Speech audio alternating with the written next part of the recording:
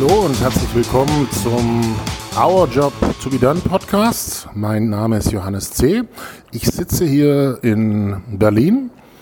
Mitte Dezember hätte ich schon fast gesagt. Nein, es ist der März, Frühling. Und das ist eine Spezialfolge von Our Job to be Done, weil ich habe jetzt hier nicht nur einen Gast, sondern ich habe hier jemand, der selber Podcast betreibt und ähnlich wie ich mit sehr, sehr viel Tiefe und auch wirklich den was bewegt, der was herausschält immer dabei. Und das ist der Thomas. Und was wir jetzt machen ist, wir machen ein Coworking in dem Sinne, dass wir unsere beiden Formate hier zusammenbringen. Das ist also sozusagen eine Spezialfolge von Our Job to be Done mit dem Podcast von Thomas und der wird sich jetzt selber vorstellen. Ja, hallo zusammen, danke für die kurze Vorstellung, Johannes.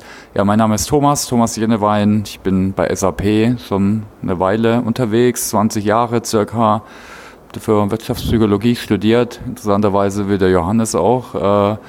Da dann im Personalbereich intern lange gewesen, Produktmanagement, jetzt Business Development und digitaler Vertrieb, immer im Spannungsfeld zwischen Mensch, Weiterbildung, Lernen, Personal, aber auch Technologie, was ich sehr spannend finde, aber das von ganz unterschiedlichen Gesichtspunkten. Jetzt eher Markt, Kunde, Produkt lernen, früher eher intern aus Sicht von Mitarbeitern. Genau, und mein Podcast, den ich zusammen mit dem Christoph Hafner mache, heißt Sub Education NewsCast, den wir seit einem Jahr wieder betreiben. Wir haben schon mal vor ein paar Jahren angefangen und bin eben seit Jahren absoluter Podcast-Fan und freue mich absolut, dass wir sowas zusammen mal versuchen. Ja, ich freue mich auch total. Also es ist ein gewisses Experiment, sage ich jetzt mal. Es ist gleichzeitig, aber das verbindet uns ja auch. Wir sind beide sehr praxisorientiert und sehr lernorientiert, ausprobierenorientiert und das ist auch genau das, was wir zum Thema machen wollen. In dem Sinne fange ich jetzt mal an und stell dir, Thomas, die Frage. Du stehst sehr exemplarisch auch für das Thema Lernen und es gibt die Terminologie, den Begriff Learning Experience.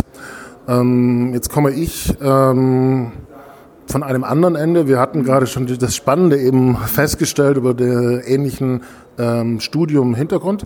Aber um jetzt da dabei zu bleiben, Learning Experience als einen Bereich, der eher quasi bei dir liegt und auch im Unternehmen, wo liegt.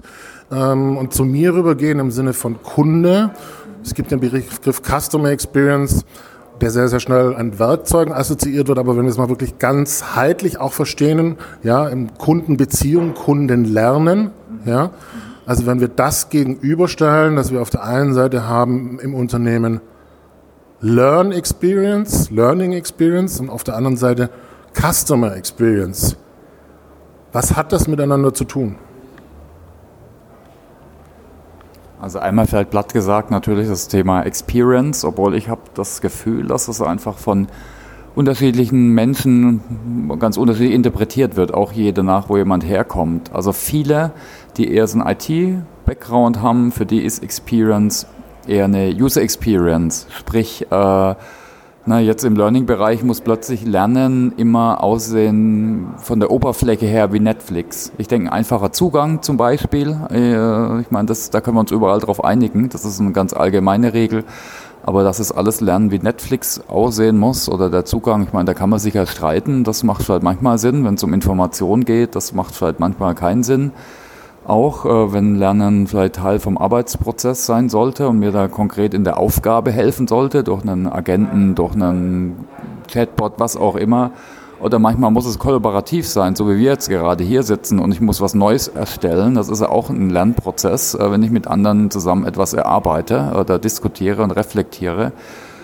Aber wie gesagt, eine Erfahrung auf der einen Seite oft auf User Experience, für mich jetzt mit meinem Background ist Erfahrung auf jeden Fall auch wichtig, einfach eher das Psychologische. Also ich meine, ich habe eine Erfahrung, wenn ich Kompetenzen entwickelt habe. Ich mache eine Erfahrung durch Reflexion vielleicht auch. Also das hat natürlich nochmal eine andere eine andere Charakteristik. Was für mich ganz wichtig ist im Lernen, vor allem je älter ich werde, ist, für mich ist das erfahrungsbasierte Lernen, ne? Da steckt auch wieder Erfahrung drin, immer wichtiger, als jetzt nicht irgendwie abstrakt irgendwas zu lernen, dann habe ich es vergessen oder kann ich es nicht anwenden, sondern ich mache es einfach und dann habe ich es gelernt, mal ganz platt gesagt. Und das ist für mich eigentlich super wichtig. Kann ich jetzt nicht überall anwenden, vielleicht muss ich ab und zu, vielleicht wie bei Sprachenlernen auch was, vielleicht irgendwie Grundlagen abstrakt lernen oder so, aber ich selber zum Beispiel habe immer Probleme, abstrakt zu lernen. Ich lerne es am besten durch Machen. Also das ist für mich auch Erfahrung, ne? Also selbst erfahren sozusagen. Ist eigentlich was ganz anderes wie Nutzer-Experience, User-Experience. Und ich weiß nicht, wie das jetzt bei dir ist im eher Kundenbereich. Da haben wir wahrscheinlich ähnliche Parallelen auch, oder? Absolut. Also es ist, ich fange mal mit einer gewissen Gefahr an, im Sinne von Begrifflichkeiten, weil wir gerade jetzt die letzten Jahre über Tech- und Data-Lösungen mit Customer Experience sehr geprägt werden. Ja, und das ist dann, ich sag mal, eine Evolutionsstufe noch weiter als User Experience. Und damit hängt aber auch ganz, ganz stark eine ganz wesentliche Kernfrage zusammen. Unterhalten wir uns jetzt hier quasi auf Marketing-Level oder unterhalten wir uns sozusagen im Großen und Ganzen, was den Kunden betrifft und eigentlich damit auch den Menschen angibt und sein Erleben? So, ja. Da kannst du dann organisatorisch sagen, wo ist es denn aufgehängt, im wahrsten Sinne des Wortes. Es hat aber auch, und da ist eine ganz große Parallele damit zu tun, wenn du jetzt gesprochen hast von User Experience zum Beispiel, exemplarisch. Es hat auch was damit zu tun, unterhalten wir uns jetzt über das einzelne Werkzeug der User Experience oder unterhalten wir uns tatsächlich über diesen Menschen dann im Hintergrund. Wir haben mit seinem Kontext auch Kunde, ja, also dass er irgendwo sicherlich in einer Beziehung steht, die ja auch was damit zu tun hat, dass wir uns wünschen, ja, dass er uns treu bleibt, sozusagen im Idealfall. Ja, aber es gibt, und das ist vielleicht auch eine spannende Frage wieder zurück an dich. Also ich kann das, nachdem es sehr, sehr stark aus dem Marketingbereich herauskommt, das Customer Experience-Thema, kann ich schon sehr, sehr deutlich sagen, dass es eine sehr starke Fokussierung auf diese Werkzeuge gibt. So, ja. Und dass diese Bereitschaft, tiefer zu gehen, ja, auch mein Werkzeug zu verlassen und dann zu sagen, in dem Sinne, macht das jetzt Sinn, dass ich tatsächlich diese geile App mache, oder sollte ich den nicht einfach anrufen, diesen Menschen? So, ja, also dass das so manchen Leuten schwerfällt, sage ich jetzt mal, sondern dass es diese Verführung gibt, so nach dem Motto, ich bewege mich in diesem Kosmos, diesem Teilkosmos, und ich vergesse das große Ganze. Wobei das große Ganze die totale Chance ist. So. Also was ich wahrnehme dabei, ist eine gewisse Selbstverliebtheit auf diese Werkzeuge dann und nach vorne gerichtet. Aber die ganz große Chance, so wie wir uns jetzt gerade unterhalten, auch im Sinne, dass es in der Organisation ankommt, den Blickwinkel zu öffnen, in dem Sinne, was ist es tatsächlich für ein Mensch dann auch, und auch, ich sag mal, die Werkzeuge übereinander zu legen. Ja, absolut. Also eigentlich, was mir jetzt dazu eingefallen ist, ist es das alte Spannungsfeld zwischen Mensch, Organisation, Prozesse und Technik. Und je nach Background, je nach Persönlichkeit, je nach Erfahrung fällt halt das eine einfacher. Und es ist immer so, ne, wenn ich nur einen Hammer als Werkzeug habe, jetzt sind wir wieder bei Werkzeug, dann fällt mir das natürlich einfacher. Und dann sehe ich die Welt auch so. Und das alles zusammenzubringen, ist aber auf jeden Fall ein Thema. Wir sehen das ja immer wieder. Ne? So eine systemische Sicht ist auch an sich nichts Neues, aber ein ganzheitlicher Ansatz macht Sinn. Ein gutes Beispiel ist sicher auch nochmal sowas wie Design Thinking. Da wird ja auch versucht, interdisziplinär mit dem Kunden, jetzt nicht in Silos, getrennt, nacheinander neue Dinge zu entwickeln. Und da versucht man sowas eigentlich auch ein bisschen aufzulösen. Also sehe ich genauso. Das ist vielleicht auch so ein systemimmanentes Problem, dass wir da, und natürlich hat es eine Dynamik, dass natürlich auch wir da verschiedene Dynamiken haben. Da gibt es Anbieter wie SAP und andere, da gibt es Beratungshäuser, die haben natürlich alle ihre Interessen und versuchen das natürlich aus ihrer Point of View, sage ich mal, voranzutreiben. Und da muss man, als Kunde wird es natürlich immer, oder als Mensch, der irgendein Problem lösen will, muss man eigentlich schauen, ja, jetzt nicht nur eine Seite zu betrachten, sondern die ganze. Aber ich glaube, was man sicher machen kann, ist auch viel voneinander lernen. Also ich komme eher aus der HR-Ecke, ich sage so vom Herzen Personaler, aber bin jetzt inzwischen eher vertriebs- und marketingnah. Ich finde, man kann viel voneinander lernen, gerade so was wie zum Beispiel eine Customer Journey, eine ganzheitliche Betrachtungsweise, auch mit Werkzeugen, Customer Journey Mapping oder was auch immer. Fällt mir da ad hoc ein, plus natürlich so Themen, die man im Marketing schon lang kennt, um eben seine Zielgruppe adäquat mitzunehmen, zu informieren und so weiter. Ne? Das ist gerade im HR, wo man oft vielleicht eher im Elfenbeinturm ist und sich um sich selbst dreht, oft absolut ein Thema, was helfen kann. Also hast du da Ideen, wie man voneinander lernen kann noch? Also sicher, HR kann die Menschzentrierung mitnehmen, mitbringst, lernen. Ja, also ich kann das voll unterstützen. Dieses Lernen voneinander ist für mich auch ein ganz, ganz wichtiges Werkzeug in meiner Arbeit, das so mit einzuführen. Es ist ganz konkret dann allein schon innerhalb des Marketing-Universums. Ja, also wenn wir jetzt nur quasi diesen Teilbereich betrachten, so dass wir dort das Marketing hat sich ja so wiedererfunden im Vergleich zu Print, Frontal, TV, Wetten das, 20:15 Uhr Samstag hin zu dem, was es heute dialogisch ist. Es hat über die Arbeitsbeschreibungen der Leute sehr, sehr stark, die hingen mit diesen Werkzeugen auch wieder zusammen. So, ja.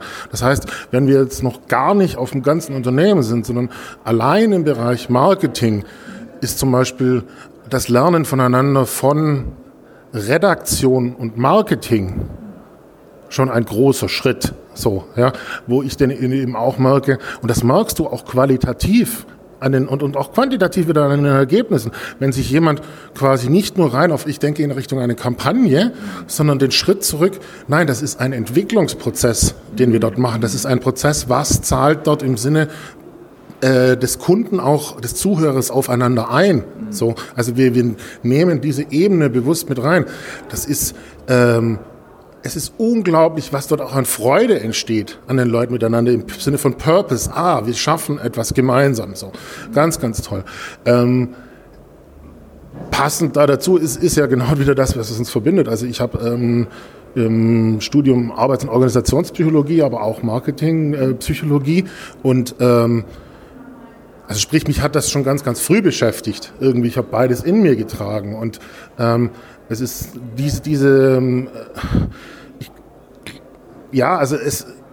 ich glaube, das traue ich jetzt mich mal zu sagen, dass diese neue Form des Marketings, ja, also dieses weg von frontal Richtung dialogisch, auch Richtung zuhören können über Daten, das aufbereiten können und so weiter. Ja, das ist ja auch sind ja ganz andere Menschen auch in diesem Zusammenhang, die das dann tun. So, ja.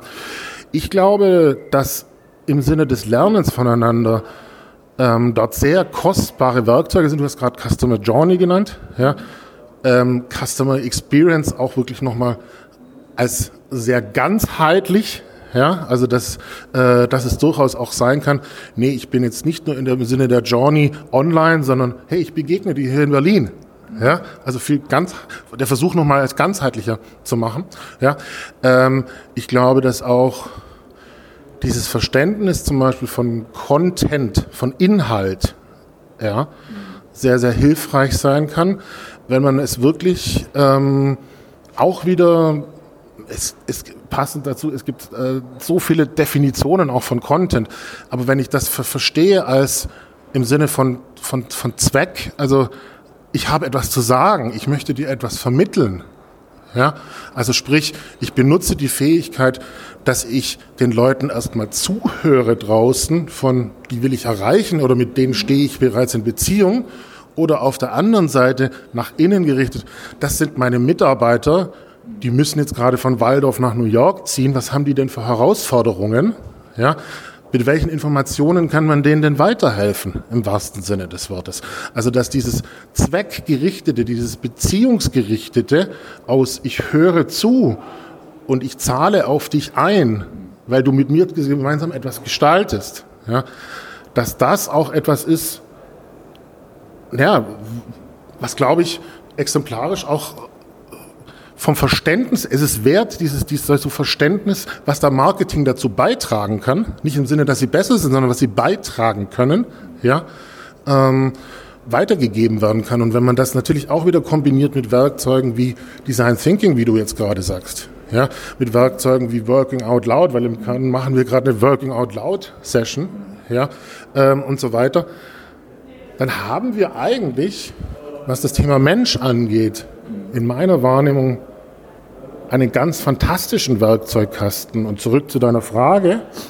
Ich glaube, dass es helfen kann in dem Sinne des Menschen und der Organisation, ein Verständnis fürs Management, aber auch für die Menschen, die aktiv in Unternehmen was tun, dieses Werkzeugkastens zu schaffen.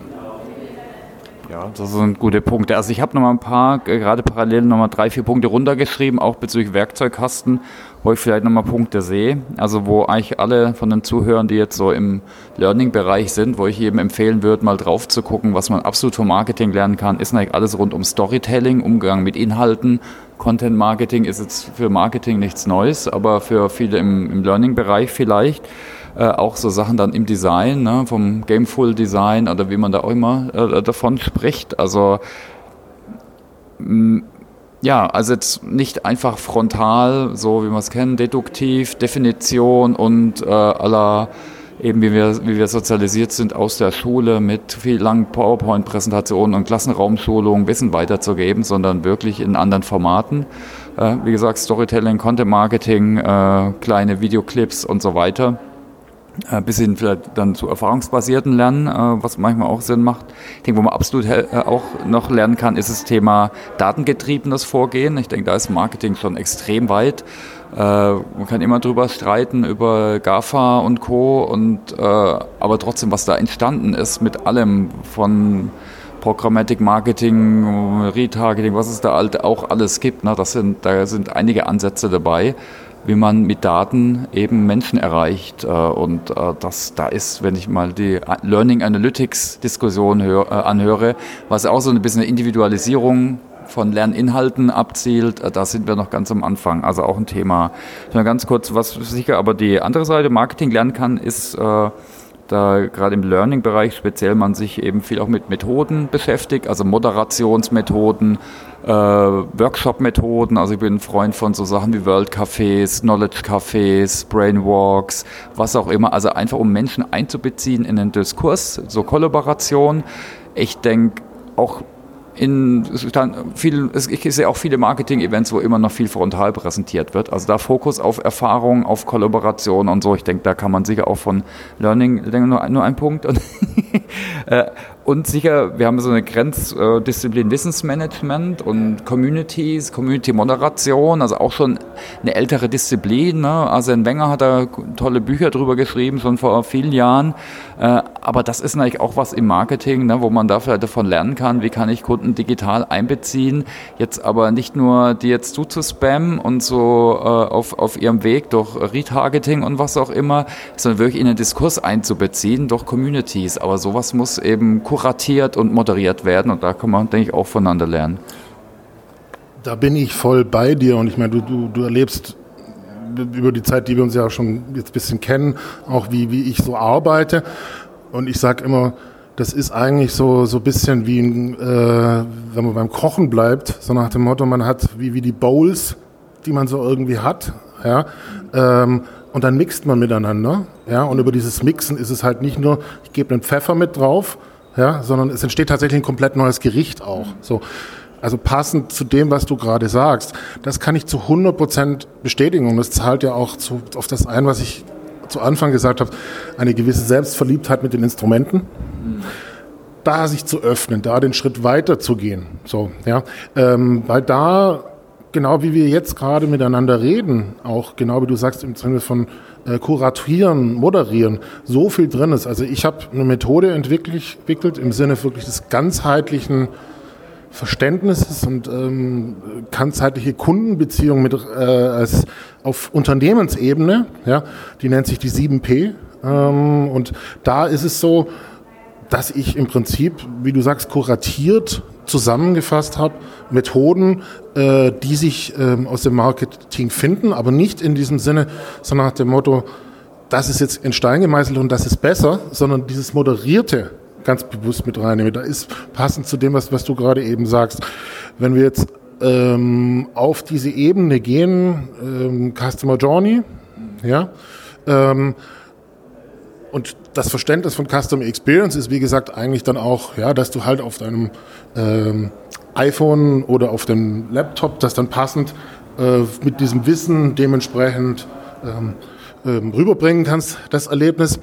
Da ist es jetzt zum Beispiel so, dass ich im Sinne des Kuratierens, ja, da diesen Zwischenschritt eingebaut habe. Ja, Marketing kann zum Beispiel gerade dieses ganze, kann ein super Ankerpunkt sein, wo dieses ganze Wissen zusammenläuft und nicht nur im Außen, sondern im Innen, um es aufzubereiten. Ja, das muss gar nicht zwangsläufig das Marketing sein, aber wie du sagst, da passiert sehr, sehr viel. Ja. Und um das zur Verfügung zu stellen, ja, und auch nochmal Angebote zu machen, was kann man damit machen, aber dann auch im Sinne des nächsten Schrittes, was macht man dann damit zum Beispiel, sich zu trauen, auszusteigen aus, naja, so machen wir es jetzt, sondern eher auf Basis, wir stellen dieses Wissen zur Verfügung und dann setzen wir uns gemeinsam zusammen und auf Basis dieses Wissens lösen wir dann unsere konkreten Herausforderungen, ja. Also ein sozusagen, ja, ein Zwischenschritt in diesem Zusammenhang, der von dem klassischen Taylorschen Verständnis so nach dem Motto, ich habe das hier, so sieht die Welt aus und deswegen machst du das jetzt oder ich weiß es besser, hinzu, nein, ich öffne mich für Wissen, ich weiß auch, wer kann das am besten sammeln, wer kann das aufbereiten, hinzu, wir haben doch ganz konkrete Aufgaben oder auch im Sinne meines Podcasts, Job to be done, wir haben doch, was müssen wir eigentlich konkret tun damit und das auch kollaborativ zu lösen? Also übrigens, to be done gefällt mir absolut, ne? Das ist also ein bisschen Seitenschwenk, ist oft noch ein Problem jetzt im Bereich Weiterbildung, dass man sich nicht darauf konzentriert, einfach ein Problem zu lösen und jetzt vielleicht Menschen jetzt nicht im Klassenzimmer sitzt oder mit ihnen Content verabreicht, damit sie ein Problem lösen können irgendwann, sondern einfach ihnen hilft, während sie den Job machen einfach. Ne? Also auch ein neuerer Ansatz, Performance Support, also vielleicht auch nochmal was, wo so Bereiche zusammenkommen können. Ja, was auch nochmal ein weiterer Punkt, also das 7P-Modell würde ich gerne in die Shownotes machen. Solche Modelle fehlen ein bisschen im Learning-Bereich. Also wir haben einzelne Methoden, sehr auf taktischen, operativen Level, gerade WOL bei vielen Automobilkonzernen sehr beliebt. Absolut tolles Modell auch für eine kulturelle Transformation, würde ich mal sagen, da über Hierarchien hinweg vernetzt und zusammengearbeitet wird. Aber die letzten bekannten Modelle waren eine Peter Senshi, die 5. Disziplin und Agyris und Schön, so auf strategischem Level wie Lernorganisationen. Also das ist auf jeden Fall auch ein Punkt, wo wir im Learning-Bereich, denke ich, auch nochmal uns zusammensetzen müssen und weitere solche Rahmenwerke bauen. Also unter anderem auf einem Event, wo wir demnächst zusammen sein werden wir sowas auch zusammen machen. Also so eine Art Crowdsourcing im größeren Rahmen auf der Next Act. Ja, es ist, also ich sehe eine ganz große Chance. Und ich sehe diese Chance wirklich für das ganze Unternehmen, als auch für die Mitarbeiter und für die Kunden, also in dem Sinne für die Menschen. So. Und das ist, so wie wir jetzt uns unterhalten im Endeffekt, wenn wir es schaffen, uns zu trauen, mit diesem ganzheitlichen Blickwinkel auf, worum geht es hier eigentlich ganz konkret? Was gilt hier ganz konkret zu tun? Ja? Auch in dieser Gesamtbeziehung, die wir haben. Ein Unternehmen, ein Mitarbeiter und ein Kunde, selbst wenn sie physisch nicht da sind, stehen in gewissen Beziehungen zueinander. Ja? Das heißt im Endeffekt, selbst wenn ich jetzt exemplarisch in Walldorf sitze im Büro und ich habe keinen Kundenkontakt, trotzdem habe ich eine Auswirkung irgendwie auf den Kundenkontakt. So, ja. Als auch ein Kunde gibt eine Daseinsberechtigung und ein Unternehmen schafft sozusagen den Rahmen dafür, eine Infrastruktur dafür. So.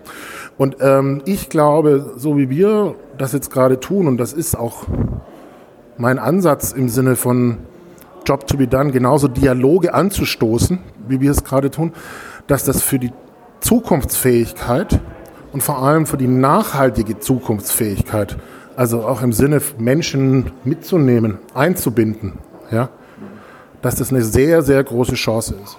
Sollen wir vielleicht mit dem Aufruf beenden dann? Ne? Also ich hätte zum Beispiel einen Aufruf an alle Personaler, Learning-Verantwortliche, setzt euch mit euren Marketing-Kollegen zusammen, macht vielleicht gemeinsame Prototypen für eure nächsten Projekte, ob es jetzt ein Lernprogramm ist oder eine Initiative.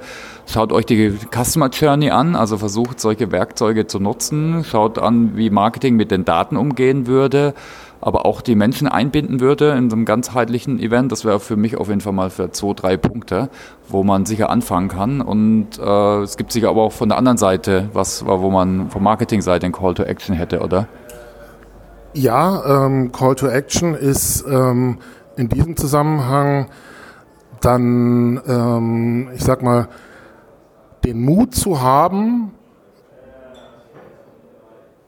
Gespräche zu suchen, ja, noch dialogischer zu sein. Also wir haben, wenn wir jetzt daraus kommen, aus diesem Blickwinkel, dass wir ganz tolle dialogische Werkzeuge haben und nicht mehr nur frontal wetten das, Thomas Gottschalk, ich sag dir, kauf diese Gummibärchen um 20.15 Uhr im ZDF, ja, dass wir das auch selber leben irgendwie so.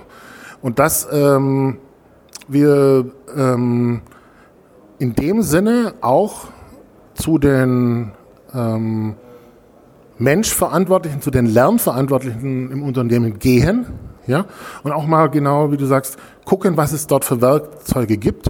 Meine Erfahrung ist zum Beispiel, dass es ja auf beiden Seiten dann eben auch, ich sag mal, die Eigen-Events oder Eigen-Workshops irgendwo gibt, wo die sich fortbilden. Wie kann man noch mehr Working Out Loud oder sowas machen? Also dann auch in dem Sinne, dass ein Marketing-Mensch dann mal auf solche Events mitgeht und involviert wird. So, ja. Ich finde, Working Out Loud ist zum Beispiel ein Werkzeug, was überhaupt nicht bekannt ist im Marketingbereich. Also da bin ich kenne jetzt außer mir nicht so viele. Ja. Ich glaube, dass es in diesem Zusammenhang sehr, sehr helfen kann, auch teilweise noch Taylorsches Agieren und Denken im Marketing aufzubrechen. Für die interne Transformation. Ja. Ich glaube, dass in diesem Zusammenhang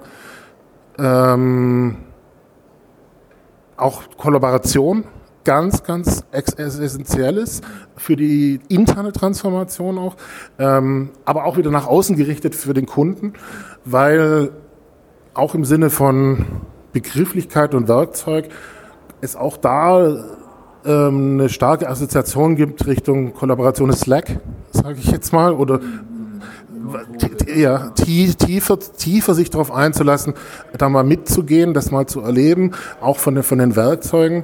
Also in dem Sinne, wenn man jetzt das neue Marketing eben auch versteht als diejenigen, die dann gerade zum Thema Kunde ganz essentiell was beitragen, dass da noch ein viel größerer Gestaltungsprozess auch im Sinne dieser, wie gestalten wir diese Beziehung, beitragen kann. Ja?